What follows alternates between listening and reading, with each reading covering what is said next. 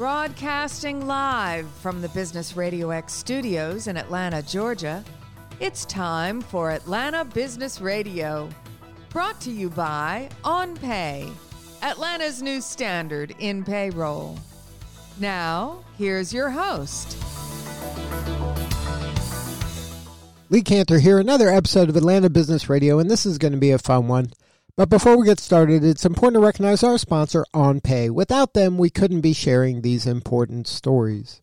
Today on Atlanta Business Radio is an old friend, Bonnie Buell-Russick, with BBR Companies. Welcome, Bonnie. Hey, thank you, Lee. Good to see you. Well, or hear you at least. Well, it's great to catch up with you. Tell us what's new at BBR Companies. Yeah, so as you know, have been doing marketing for professional services firms now for about 12 years, believe it or not. And one of the things that I a goal I set for myself was every year I wanted to learn something new, take a course of some sort or something just to kind of keep abreast of what's going on in the world. And just a little bit over a year ago, I decided that for 2020, I wanted that to be getting certified in diversity, equity, and inclusion consulting.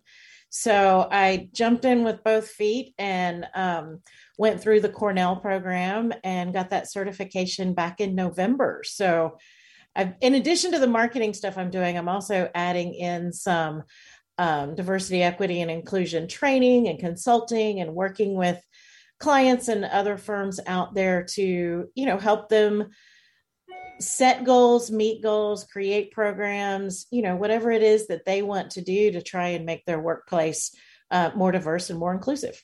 So now, how did DEI become such a priority for you? What attracted you to choosing that to learn more and get certified in? Well, it's always been something that I've felt was an important thing. And part of that's just, I guess, the way I was raised and the part of Atlanta I live in and just being in Atlanta itself. I've always felt like, my life was richer when I was surrounded by people that weren't necessarily exactly like me. And so, I think a lot of us were hit by the murder of George Floyd and went, wow, this is kind of definitely something. It was a turning point, I think, for society. And it kind of made me say, you know what, this is something I kind of want to pursue. And if I can do something to make the world a little bit better place, then I should do so. Now, were you seeing your clients or the people in the professional services industry, was it kind of a hot button issue for them as well? Were they saying, you know what, we got to lean into this a little more. We got to pay more attention to this. Maybe there are some unconscious bias or subconscious bias happening in our firm that we should kind of look at? Yeah, there was some, certainly. The clients that I tend to work with, which are, professional services, accountants, attorneys, IT, and others, tend to be probably a little more conservative in nature than some other types of businesses. But they did recognize that, there are opportunities to grow and expand and, create workplaces, like I say, that are much more inclusive. And, inclusive workplaces tend to keep employees too. And with, a shortage of particularly accountants out there, there's a hiring battle going on right now for just people trying to fill spots. So, those that tend to be more open-minded in their hiring practices and actually how they're running their firms are going to be more appealing, particularly to, millennial, generation and even Gen X. Now,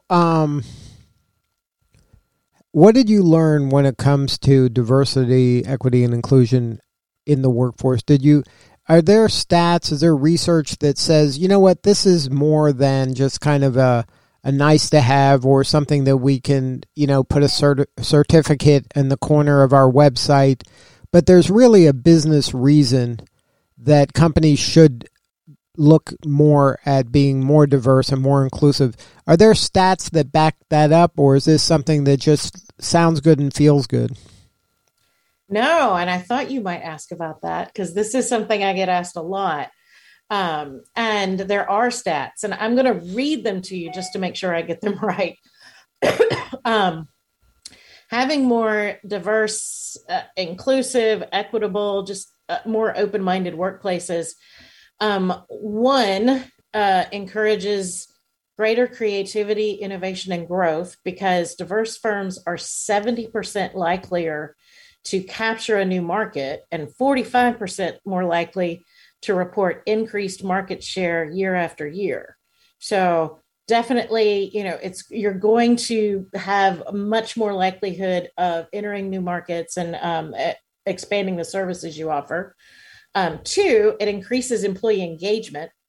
I mentioned millennials before. 83% of millennials report being actively engaged when they believe their organization fosters an inclusive workplace culture. Three, it supports better decision making. Teams that are inclusive make better decisions up to 87% of the time, which is pretty darn amazing if you ask me. I have two more. Better financial performance. That definitely interests the accountants. Ethnically diverse companies are 35% more likely to have financial returns above their respective national industry median. So they're going to make more money than their competitors. Gender diverse companies are 15% more likely to outperform their competitors. And companies with more diverse leadership report 19% higher revenues. And finally, it attracts talent. 67% of job seekers in all ages view a diverse workplace as an important factor when evaluating companies and considering job offers. So not only is it, it's a good thing to do. We want to be, human beings that are, supportive and inclusive of others and get to hear different viewpoints. There's some really solid business and financial reasons behind moving toward a more diverse and equitable and inclusive workplace. So now when you're working with your clients and educating them about this new offering, what does that conversation look like and how do you implement maybe some baby steps to get them thinking about how to improve their own firm?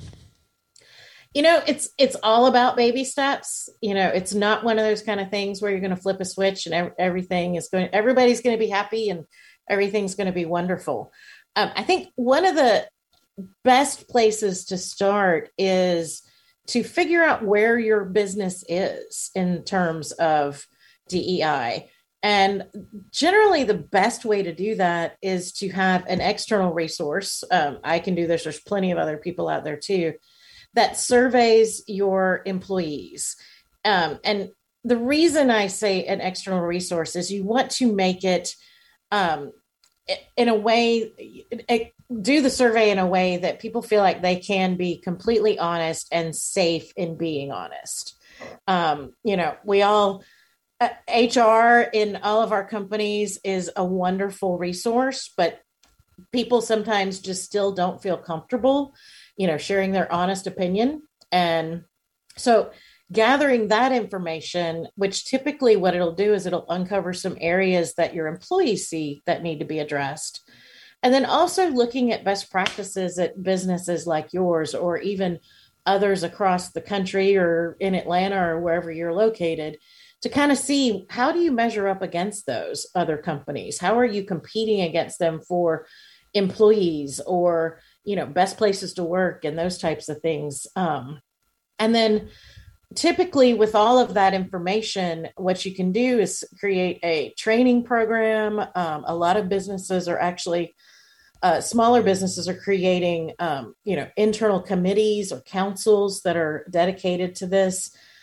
Larger companies are even in some cases hiring somebody full-time to be in charge of the diversity, equity, and inclusion initiatives so that it's weaved into everything that the company does and truly becomes a part of their culture.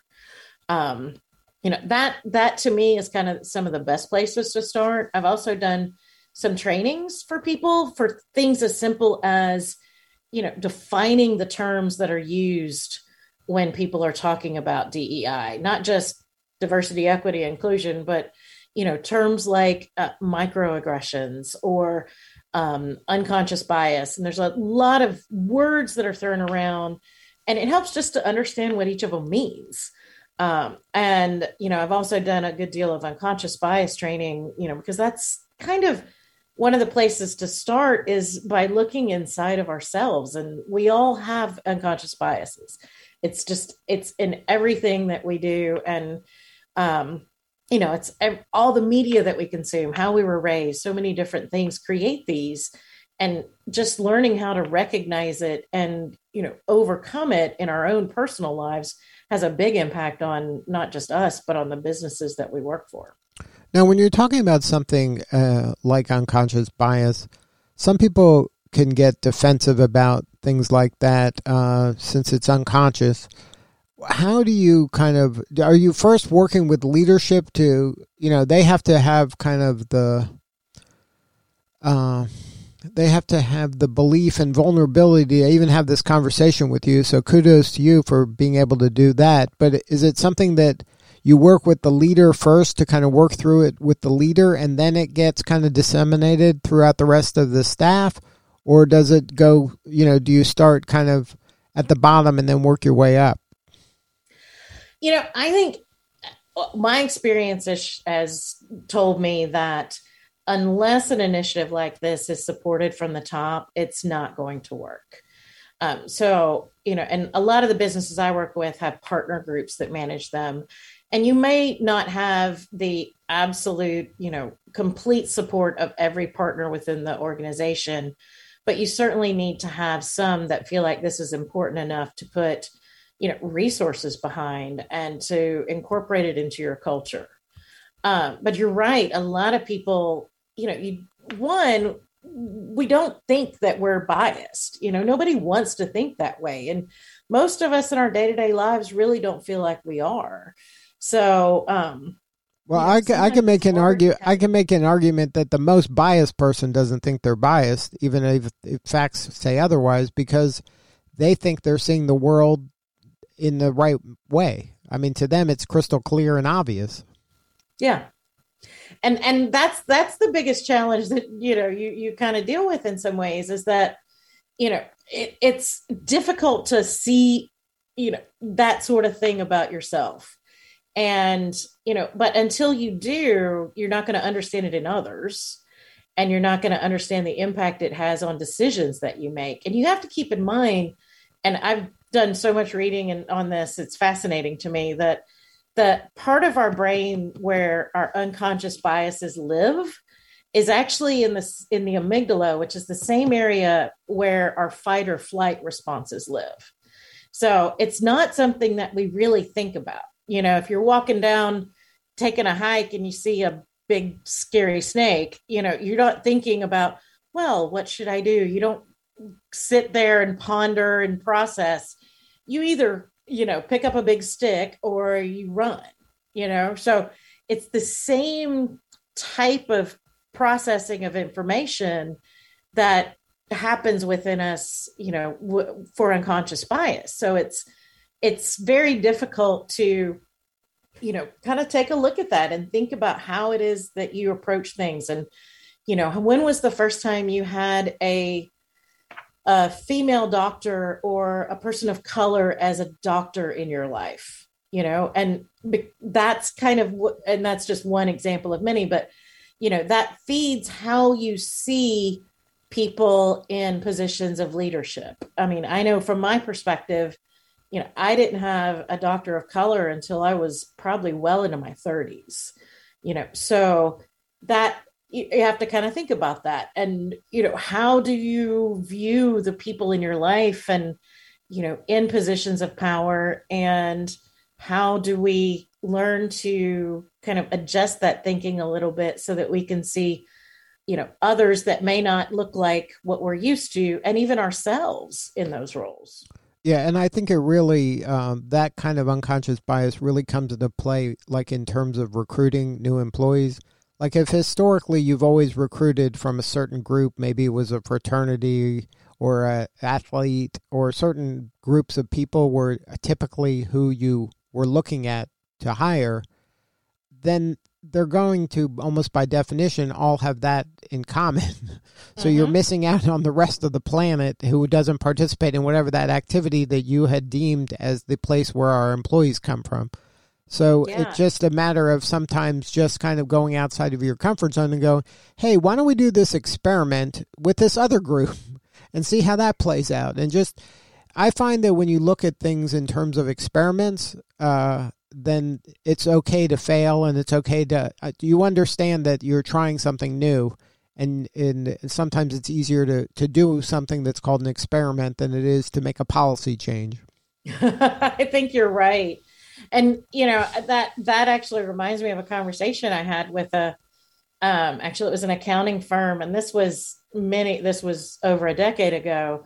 And they were actually wondering, why do we not have any Black applicants for our jobs, or why do, they're just not finding us. And, I asked the question, I'm like, well, where do you go to recruiting fairs? And it was, they went to the schools that the partners had graduated from. So they went to University of Georgia, they went to the University of Alabama, they went, places that they were familiar with. And I said, we have some of the best HBCUs in the city of Atlanta that have really tremendous accounting programs. Let's go to those fairs too. Right. And I'm not saying don't go to the others, but let's include that in there. And it's ironically is that the campus of those are probably a lot closer to where they are than the campus of University of Georgia. Very true. But you also have to keep in mind too, and I want to comment on what you said about an experiment. I think that's a really interesting way to look at things.